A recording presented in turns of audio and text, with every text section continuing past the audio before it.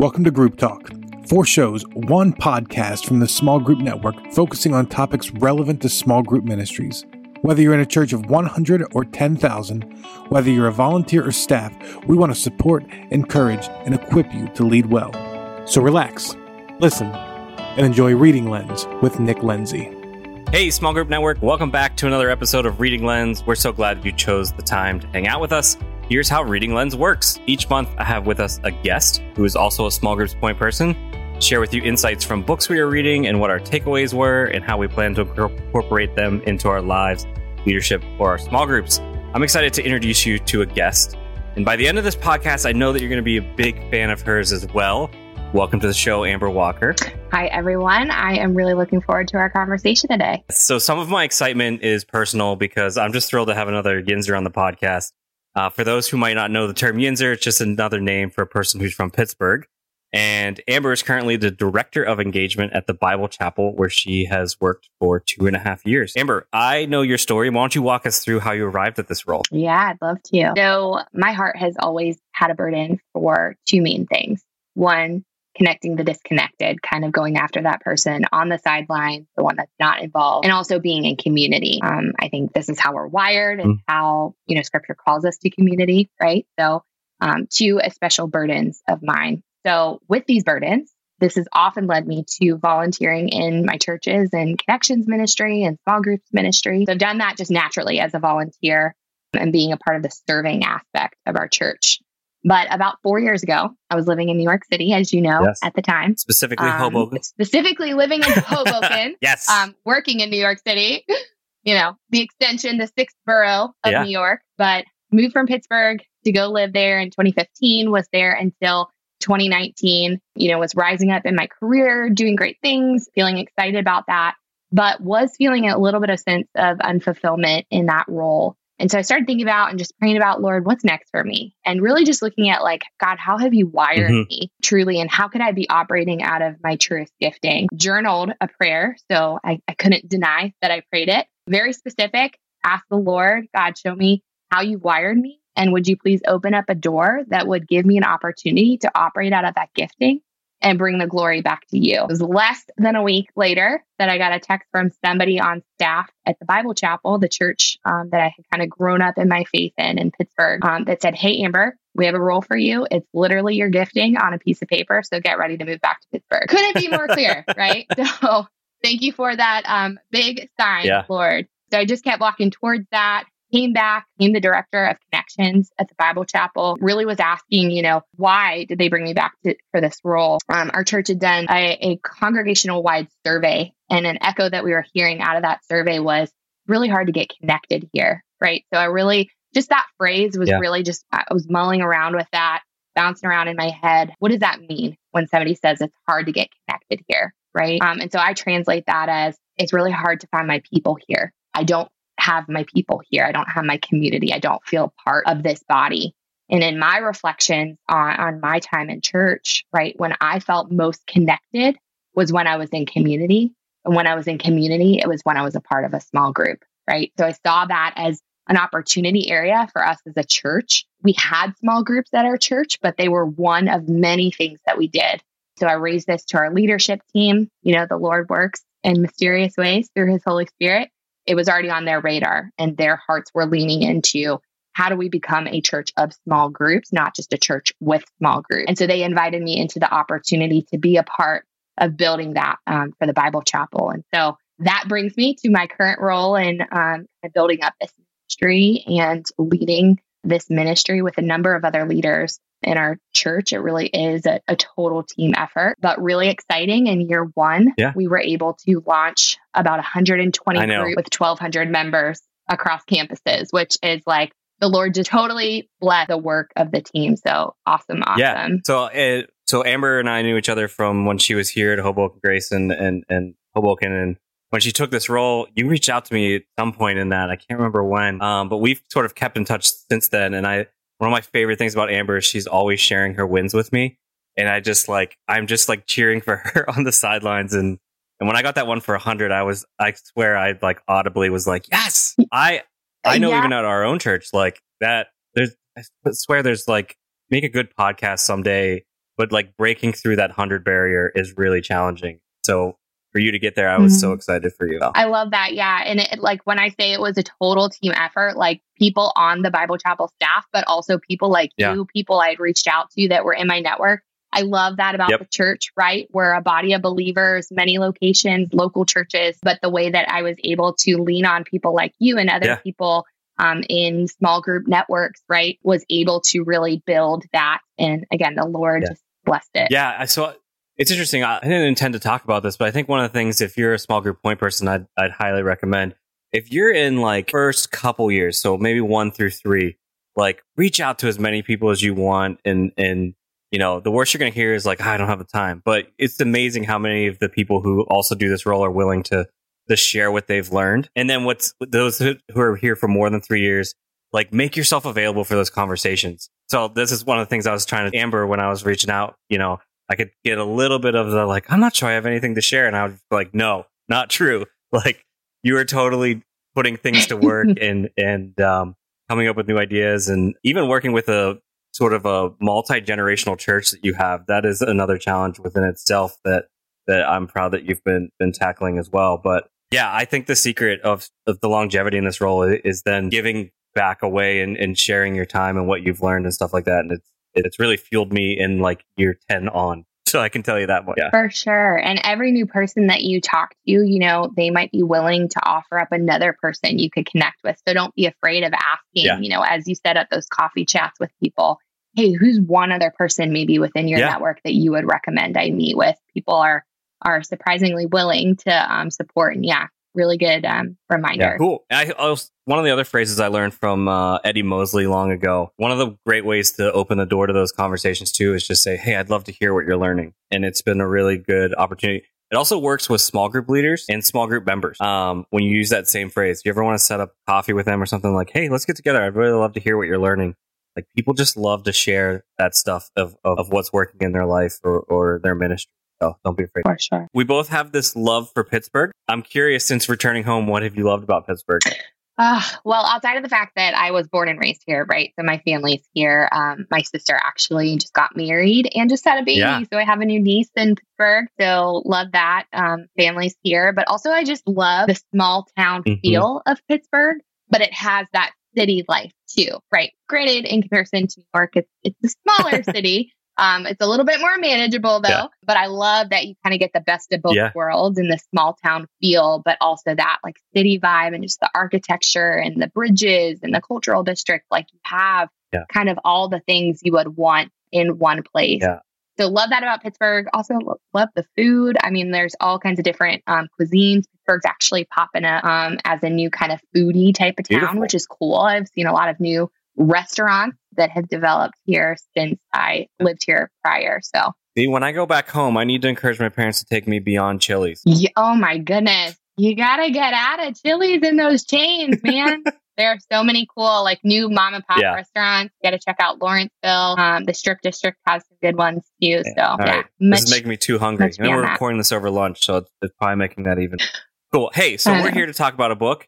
Amber, why don't you tell them about today's book? Yeah, so I'm super excited about this book. Love it. The book is Atomic Habits by James Clear. And for me, Nick, I don't know how you stumbled upon this, but a friend recommended this book as one of her top 5 leadership books. And I'm so glad that she did. Soon after I heard about it from her, I downloaded on Audible. And you really like an audiobook when you stop every couple of minutes to jot down a note. I don't know how you pulled that off. I was like, cleaning, doing laundry, like multitasking, but like every couple of minutes I was stopping to write something down that I was getting out of this book. So I eventually had to just stop everything I was doing, sit down, listen, and take my notes. So I knew that this was a good read for me. For me, I had originally, I was a fan of the Craig Groeschel leadership podcast, and he had James Clear on before this book even blew up. Like this book, I don't even know what the sales are on this, but it is been out for like 5 or 6 years. I just saw it at Target, and like I was like, man, for a book to still be at Target after like 6 years means like it's really making an impact. So that was like my introduction to it. But like I had read this 4 or 5 years ago and knew I always wanted to do this episode, and I'm really glad you picked out this one because it's a fantastic one. And I thought, hey, let's do this in January because probably what's happening is people had hopes and dreams and goals. and they get to the end of it and they're like, it's already the last week of January and we've given up on those things already, right? So, hey, this is a second chance. Right. You know, this is what we're all about here in the church, giving second chances out there. So, preach. Yeah. The other thing I love about this book is that if you ever wanted to start the habit of reading, I think this is like an excellent one to start with, because not only is it already about like creating good habits and stopping bad habits, what's really great about this book is it's also like, I feel like it's designed to be consumable as well. So like every chapter is only 10 minutes, which for a guy that reads a lot, like I love when it's just like quick chapters because you can just like knock them out. So he kind of really helps you out, like get that snowball going with it. But you are right. This is a book that you will write so many notes and you'll wear out highlighters using the book. Super practical. So Atomic Habits, obviously sounds mega, you know, and everything, but how does the author define atomic habits and what are they and what are they not? Yeah. So broken down, he says atomic means it has a couple of different meanings. So number one, it's an extremely small amount of a thing. Number two, it's the fundamental unit of a larger system. And number three, it's the source of immense energy. So that's how he defines atomic. And then the word habit is a routine or practice performed regularly, an automated response to a specific situation. So really, in breaking down the definition of atomic habits, right, we can glean the central theme of the book. If you make small, easy changes, stacking 1% improvements on top of each other, then you're able to achieve remarkable results in the long run. Yeah, I really have related to that, especially, this might surprise a bunch of listeners that have been listening to this podcast. I grew up with a reading disability, and so to like eventually someday have a podcast that's all on reading is pretty crazy. But I think it was when I got out of college, I like was able to start this reading habit. And now that I've been doing it for like 14 years, like it is those really tiny things over time. Because my staff will ask me all the time, like, how do you knock out so many books? And it's just like, I don't know, you just create a consistent habit. So like I read maybe like 10, 20 minutes a day. It doesn't need to be huge. And what's crazy is like over time, I've learned like I read so much. I read so fast now. An easy example for me of habits that are working. There's not many that I would say that aren't, or that I could probably give you a lot of bad habits that I have. But anyways, so. He talked about that too, for anybody who's interested. Yes. Oh, that was the other beautiful thing about this book. Habits. Not only does he tell you how to start good ones, he really helps you in breaking the other ones, which is really great. So I alluded to this a little bit earlier in the podcast, but you know, he really tries to set out the difference between a habit and a goal. Could you walk us through what's the difference between a habit and a goal? Yeah. So I love this question because I think it reveals a fundamental flaw to the way that we all, or maybe myself, but I think we all approach achieving results, right? So we set goals. So a goal, he defines as a one-time accomplishment. When you accomplish the goal, it's done, right? Whereas a habit is something that's practiced regularly. It's not a one-time thing. So in my own life and reflection of this dynamic, right, I've accomplished a lot of great goals. Like I've run in half marathons that required extensive daily training for like months on end to only slip back into bad habits of skipping daily exercise, right? Because once the race is over, the goal's been accomplished, right? So had I set that habit of daily exercise, right, I might have continued with that versus accomplishing that goal and then losing that good habit that I needed to accomplish that goal, right? So, and I love how he said, success is the product of daily habit, not once in a lifetime transformations. So I think that just kind of flipped on its head how I thought about creating the type of life I want, being the type of person that I want to be, right? Thinking more long-term habits versus short-term goals. Yeah, the thing I wrote down, he says, goals are the results you want to achieve, and systems are about the processes that lead to those results. So you may have heard this quote before, and I think it's him, and it comes from this book, but it's, you don't rise to the level of your goals, you fall to the level of your systems. And I love the illustration he gives with that too, because he talks about how talks about like in the NFL, how 32 football teams are all trying to win the Super Bowl. So they all have the same goal of winning the Super Bowl, but at the end of the day, only one wins it. And it's usually the one who's got the best system that ends up winning it. I think he also gives the other illustration that everyone who's in the marathon is trying to win the marathon kind of thing. To just add to that, I mean, one thing, I didn't write this down, but just that comes to mind as we were setting up the small group ministry this past year, we really did try to think through what is every single thing that we have to do to build this ministry and how are we going to do it? Yeah. So as we thought about, leader recruiting, as we thought about leader onboarding and training, right? We built out the process. We built workflows to make sure that we were kind of ticking and tasking all of these things along the way. So I can truly say that thinking through what we need and then building the process end to end and then just executing was what helped us to be successful in getting the ministry kind of up and running, getting that foundation and the legs underneath of it. Yeah. The other thing I was thinking about too, when you were talking about your answer to this too, it's interesting. I think one of the other things where this is really going to come in with small groups and churches is, we'll set out often to make goals and we'll neglect the systems that go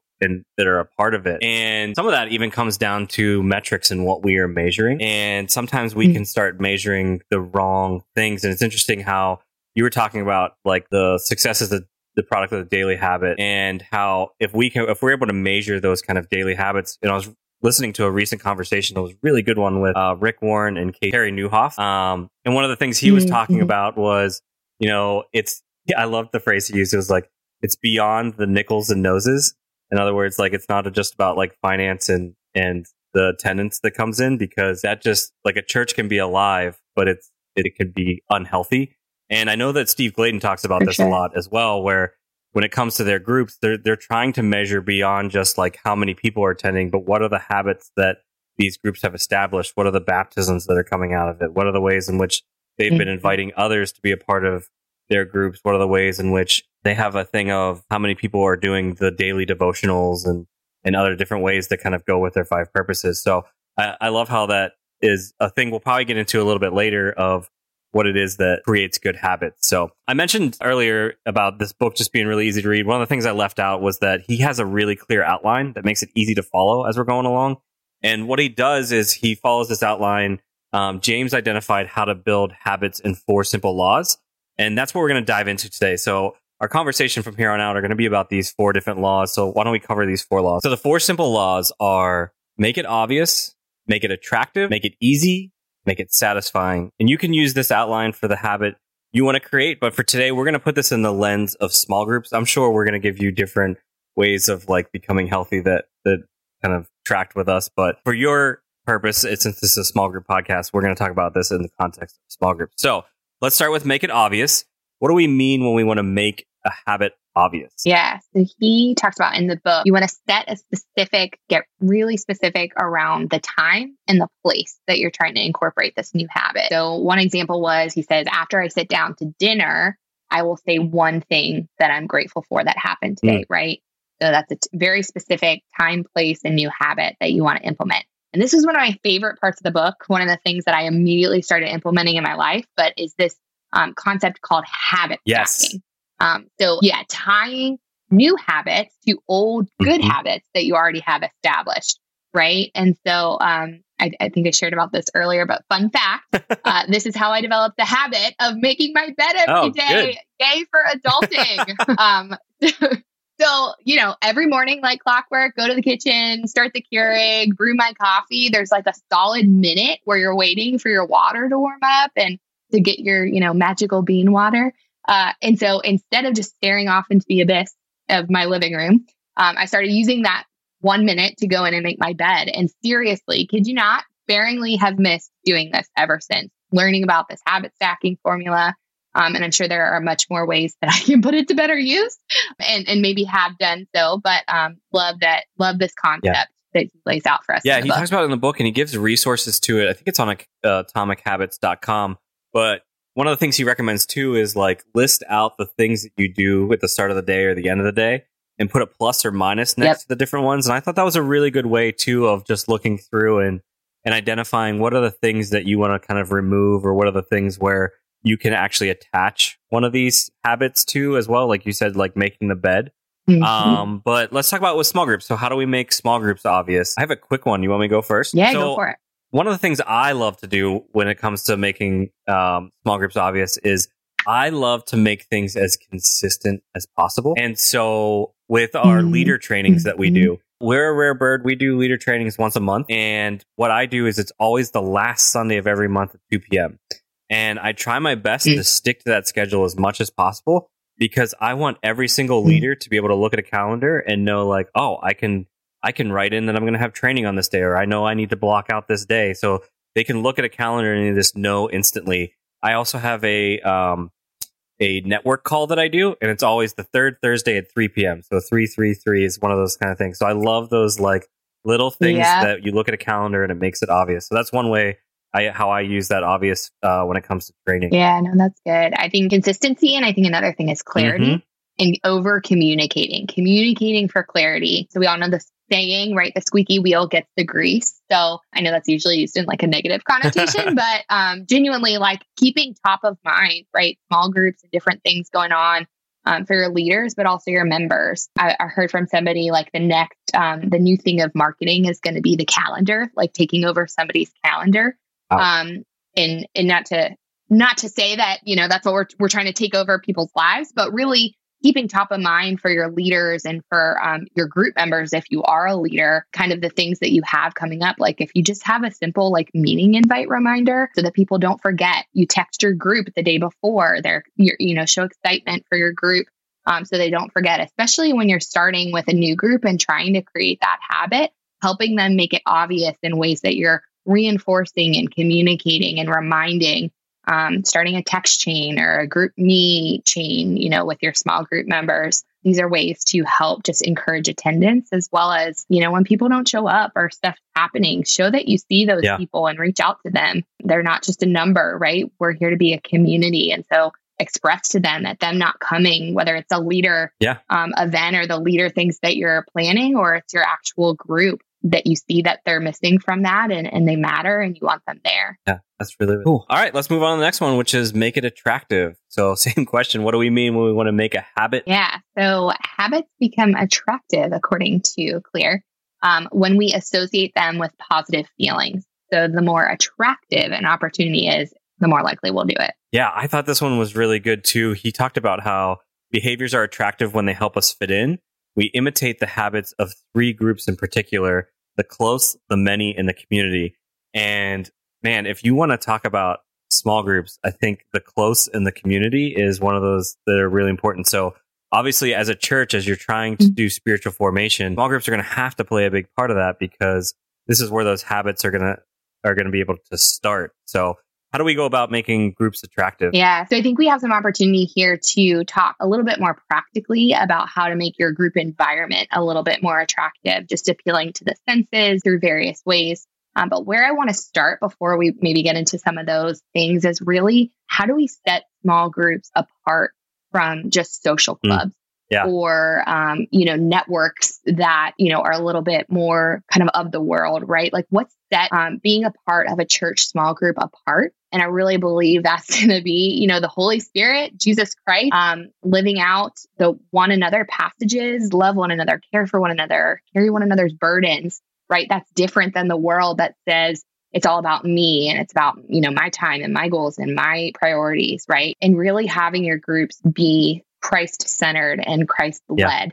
That's something that's going to look different. That's going to be attractive to the people in your church, the people not in your church. I mean, when I was in New York, I remember I had my 1-year luncheon with my boss, and she asked me, she said, what are you up to this weekend? And I said, oh, I'm doing this with this group on this night. And then Saturday morning, I'm going for, breakfast at this place. And then Sunday I have church and brunch. And then I have small group. And then I have this. She's like, holy crap.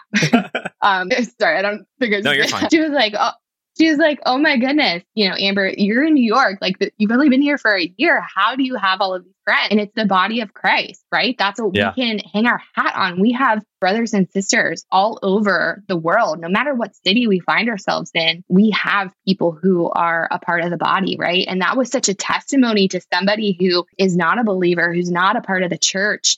That was attractive to her, right? So just really cool that that's, what we have as a church family. But so I would say, just like starting big picture, we got to start with the gospel. We got to start with talking about being gospel-centered, Christ-led, Holy Spirit-led in our groups to make them attractive. Yeah, I think that's really good. I remember actually personally my first year of leading a small group, not leading small groups, leading a small group. We were meeting on Monday nights, and I had started in April, and I started with kind of like a book study kind of thing, and things went great. And as we went into the fall, we had like 12 guys in our group, and we just fell into this bad habit of watching Monday Night Football every Monday night. And I took a group of 12 all the way down to 4. And it was the greatest thing that I needed to learn, though, because it's like, don't be ashamed to have Jesus be the thing that's attractive about your group, because that's why it's such an important part of why they want to be there, and you shouldn't shy away from it. So I'm thankful that you shared that as a way to make a habit attractive with that. So one of the things that's really cool about this book is that he talks about pretty much, we have these 4 laws, but the opposite is true for all of them too. So if we want to make a bad habit go away, we want to make it unattractive. So what are the things in group that are unattractive that we should try to avoid or not do? Yeah, some pitfalls. I think where you steer away from the truth, from the gospel. I mean, just again, carrying off of my point that I just shared, where you talk about like a little bit more shallow things, or you get into kind of sharing opinions versus focusing on the word of God and letting the truth of his word inform us and renew our minds. Also, I think discussion issues. So if you have kind of you're fostering an environment that is judgmental or not open to hearing, where somebody's at and kind of like gently leading them to truth. Over talkers, dismissive people are a thing. An unhealthy leader, trying to do everything out of your own strength, letting issues go unchecked in the group. So if there's maybe somebody that's, problematic for one reason or another, not being the leader and, taking the time to meet with that person one-on-one to try to address the issues, gossiping outside a group, right? Small groups are a place for confidentiality and confession and repentance. And so fostering that safe environment and really setting the expectations from the upfront. I think so many times you fall into maybe issues down the line because expectations weren't set from the beginning, right? And everybody coming into a small group, no matter what, they have some sort of expectation, right? And so at the very early onset, kind of setting expectations about this is what we're going to be about as a small group. This is what we're not going to be about as a small group is so, so important for leaders. So avoiding some of those kind of pitfalls is what I would say. Yeah, it's really looking at your group and thinking about, man, what are the distractions inside my group and how can I? And hopefully you understand too, if the distraction is a person, you don't eliminate the person. It's more like having the courage to actually go and talk to them and help. Because more often than not, those that or maybe you have an overtalker in your group where you have someone who just has a social norm that's not normal, right? They're probably aware of it or they're actually probably unaware of it. And they also don't understand why they have trouble making friends and connecting. And you're someone who can really help them walk through that and give them that safe environment we're talking about before. It really helps people want to stay and be a part of it. Cool. Well, that was the first 2 laws. So that was make it obvious, make it attractive. We have 2 more laws of habits that we need to hit. The next one I think might be one of my favorites, which is make it easy. Who doesn't love making it easy? So what do we mean when we want to make a habit easy? Yeah, so we will naturally gravitate toward the option that requires the least amount of work. Surprise, surprise. Yes. One of the things that really jumped out about me in this, and it's really interesting to think when it comes to small groups, but when he was talking about make it easy, he introduced us to this thing called the 2-minute rule, which is where you literally just show up to something for 2 minutes. So if you're trying to start a gym habit, like you can start as easy as just showing up at the gym for 2 minutes and then leaving, because you just want to start the first thing you want to get going is just that habit of going there and just being able to do any check mark at all. So even though you go there and maybe you're a gym nut and you're like, I would look so down on someone who shows up for 2 minutes. Like, no, we want to encourage them because they got there and that's how things start. We start small. We just keep stacking on these small things. And so it really makes me think like, man, I don't know how I would feel though if someone showed up to my group and it's the first time and like their habit was just coming to my house and then leaving, right? But 2 minutes. Yeah, for 2 minutes and leaving. But I do think there's other ways in which small groups where we could make it easy. I'm going to go first and then I'll hand it over to you. I think one of the ways that we can make it easy too is I think sometimes we forget about how intimidating and daunting it can be to show up to a small group. And so any of those things that we can do to really help ease them into coming. One of the things that I know, especially in our context, that's really helpful. Amber, you even may remember this from actually being here, but it can be really intimidating to go into someone's apartment here. So we usually try to encourage, hey, if you have a new guest coming, go meet in a public place, because it's likely that they've been to a Panera before, they've been to that coffee shop, and they know the familiarity of that space. And it's not as intimidating as like trying to go into an apartment complex and figure out where you're supposed to go and meet these strangers. And the other thing that's nice about those like Paneras and different things, like it kind of makes it a little bit easier to exit than it is at someone's house. But that was the one I kind of thought of. What do you think about when it comes to making small groups? What are the things that we might add that make it difficult? Yeah. So one thing I just was thinking about, and I know this is part of the strategy for Hoboken Grace around offering dinner at dinner groups, right? Is think about your group members, right? They are not just small group members. They are mothers, fathers, sons, daughters, bosses, direct reports, like the list goes on and on about all the roles that we play in our lives. So it's going to go a long way as a leader to think through, what that person has on their plate and how do you make it easier for them to show up. So I think, offering dinner or snacks for the people that are coming straight from work, have busy schedules, right? Just going a little bit to the extra mile to offer and practice that hospitality for them is going to make it easier for them to show up to group, right? That actually also might link into the make it obvious, because it's a bit of a habit stacking that you're taking away. Like they've got to eat. So you're really trying to help them link those two things together. And this is also why I'm I'm not a big fan of potlucks, which might sound crazy in a church world. Hear that? But I don't, it may just be a context thing here, but I find when we do potlucks or do anything like that, it actually really hurts our attendance, because then someone needs to bring something in order to come. So you've raised the level of like coming from just, hey, just show up to, hey, show up and bring something with, like, so watch out for those kind of things. If you have those kind of habits in your group where it's like, really good point. There's something and to it. Like this is what can happen with book studies or Bible studies where there's homework that comes with it. Like if there's like, watch out those things that you need to bring with you in order just to show up to group. Like the lower that you can make that bar of like, hey, what does it take for you to just come to? So that's one of the things I've really been trying to teach my group leaders as well, is like, I would really love for groups to be the place where it's the place where we're coming together and we're just encouraging and supporting one another. And it's where a check-in to be like, hey, what have you been learning this past week? How have you been experiencing God? And being able to say like, hey, this past week I was reading James 2. I came across this verse, been chewing on it all week, and I really think I need to take this step, and we're able to encourage them that way.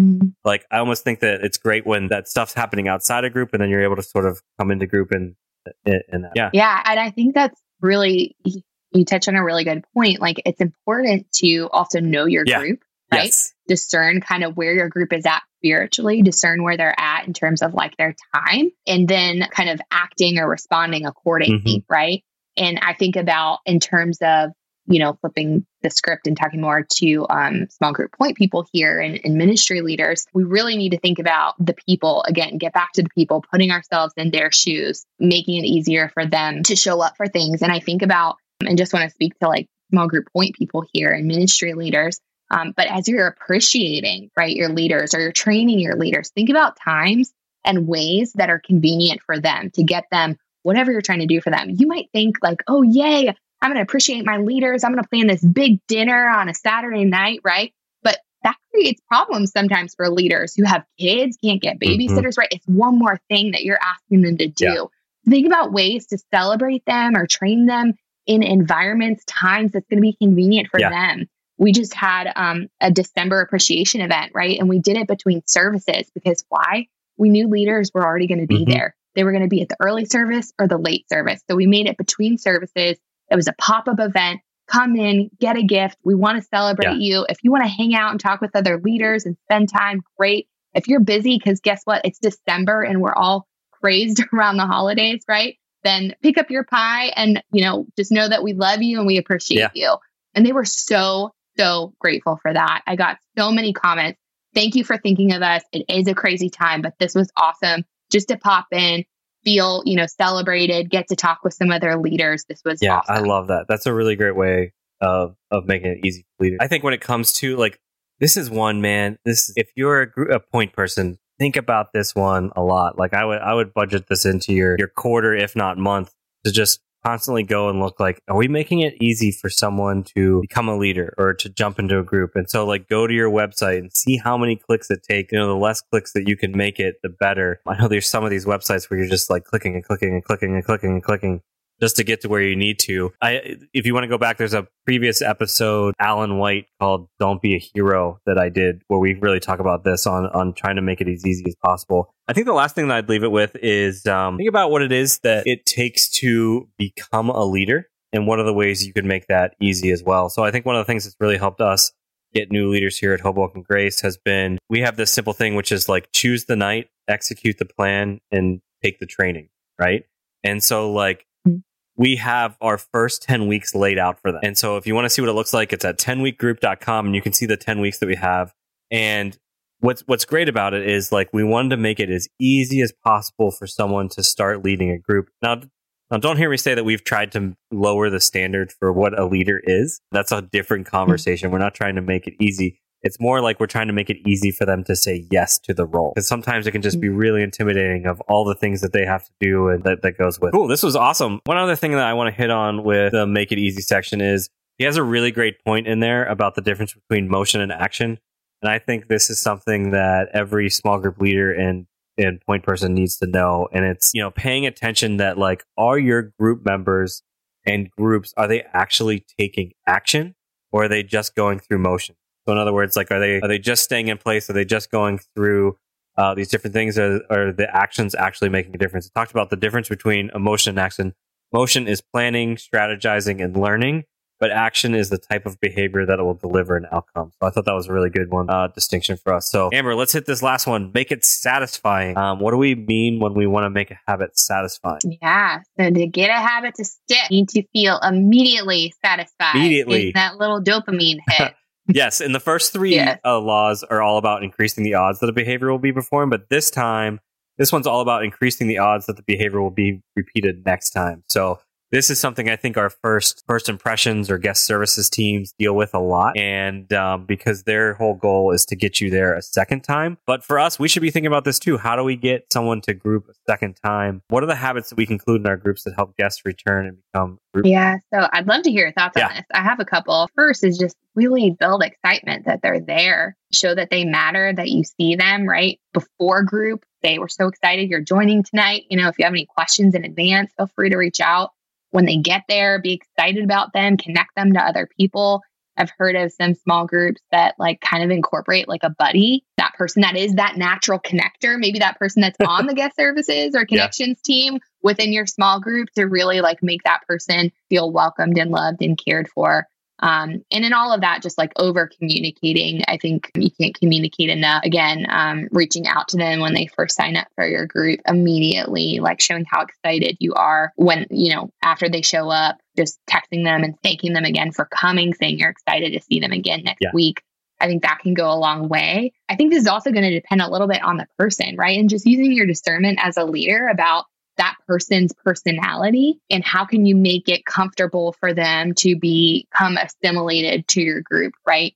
So if they're outgoing, you might immediately join, add them to all of your text threads and your G-chat and whatever, all the things. If they're a little bit more introverted, you might like take your time in kind of incorporating them or, to not overwhelm them. So just a couple of initial ideas to get the conversation rolling. Yeah, I really jump on the one that you talked about, which was you said identify a buddy or natural connector. One of the things I do is I'll text my entire group and let them know, hey, we have a new James is showing up to our group tonight, so I want everyone to be welcoming and welcome James in there.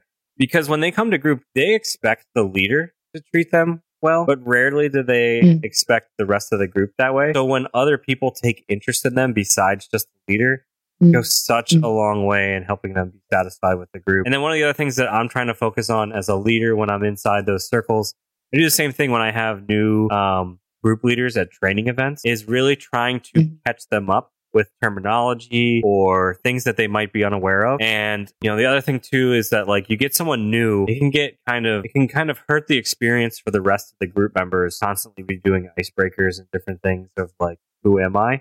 So when I have a new person come to group and we've done the like, this is who I am, this is what I do, where I'm from, or wherever the things that you come up with, I'll just go around the room and just do it for them. So I'll be like, this is John. John lives in Jersey City.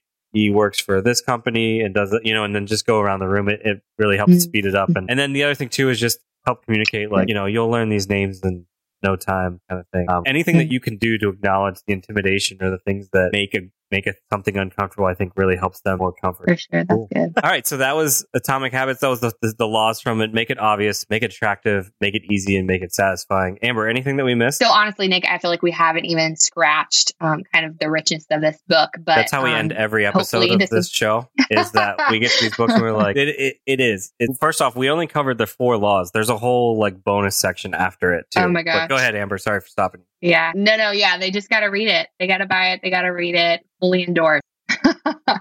The one thing that we were talking about before we got recording that I think is worth talking about is he also gives this awesome advice. I think it's in Make It Obvious, but it's think as if you are already. So in other words, like he has this awesome point where like if you want to become someone that's healthy or you want to start a gym habit or lose weight, the thing you need to start to do is start asking yourself, what would a healthy person do? So you walk in a building and you see steps, you see the elevator, and you go, what would a healthy person? Oh, well, a healthy person is going to take the steps. Or you get to your refrigerator and you're hungry and you go, what would a healthy person do? Well, a healthy person is going to eat a pepper or an apple. Healthy, so like, I really love that aspect. And I really think that's one of the things as small groups point people that we can be thinking through, like, if our goal is to create disciples, all right, what is it that a disciple would do? Right. And try to think about like, oh, well, they would spend 15 minutes doing this, or they would meet the needs of X, kind of thing. So I think it's a nice little guide as you are going through this and creating new habits. Let's head into the lightning round. So this is where we wrap up. Amber, what is another book that you've read recently that's had an impact on your leadership? Yeah, so it's actually another book on habits. Nice. Surprise. Can you catch a theme?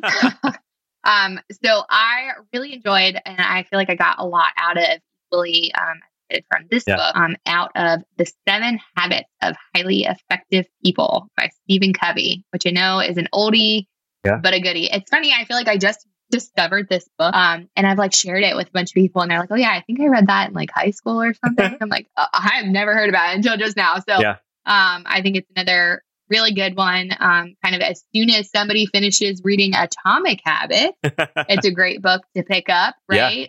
So you have the tools that you need to develop habits from Atomic Habits, and then you have some suggestions of some habits that'll make you a little bit more effective that you can build up over time. Cool.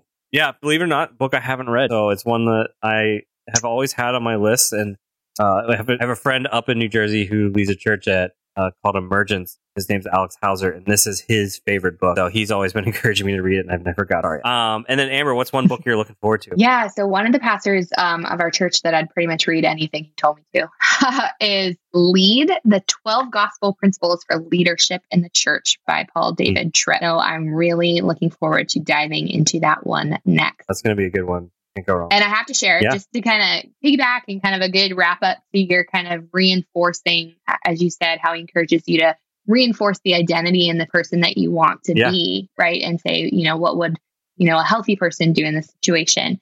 I am claiming and speaking over myself that I'm going to be a book finisher this year. Awesome. Because I have a little bit of like ADD when it comes to books. Yeah. Like I start one, read about 6 chapters, then somebody tells me about a great new book and I'm like, oh yeah, I got to get that. And I start reading that. And so I have all these books that I've started that I really haven't finished. So this year I'm claiming myself as a book finisher, and I'm going to finish those reads that I've been putting off. Fantastic. Well, Amber, this was fantastic. Thank you for sharing your wisdom with others. I know it benefited me. Happy to be here. Thanks so much for having me, Nick. I hope this was helpful. Well, I'm Nick Lenzi. I thank you for listening with us. Thanks to Amber for sharing her experiences. We hope that you enjoyed today's podcast.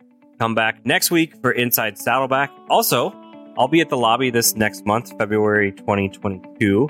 So if you're there, please come say hello. And thanks for joining us. Remember, leaders are readers. Take care, everyone. Thank you for listening to Group Talk. We invite you to subscribe to our podcast through iTunes and get new episodes downloaded automatically. Also, if you enjoy this program, please take a few minutes to give us a positive rating on iTunes so that other small group point people can find us more easily. We encourage you to visit our website at smallgroupnetwork.com to access our library of free resources, connect to a huddle with other small group ministry leaders in your area, read our blog articles, or join us on our Facebook group. Don't forget to use the hashtag SGNet when engaging with your social media channels. Thank you for your support.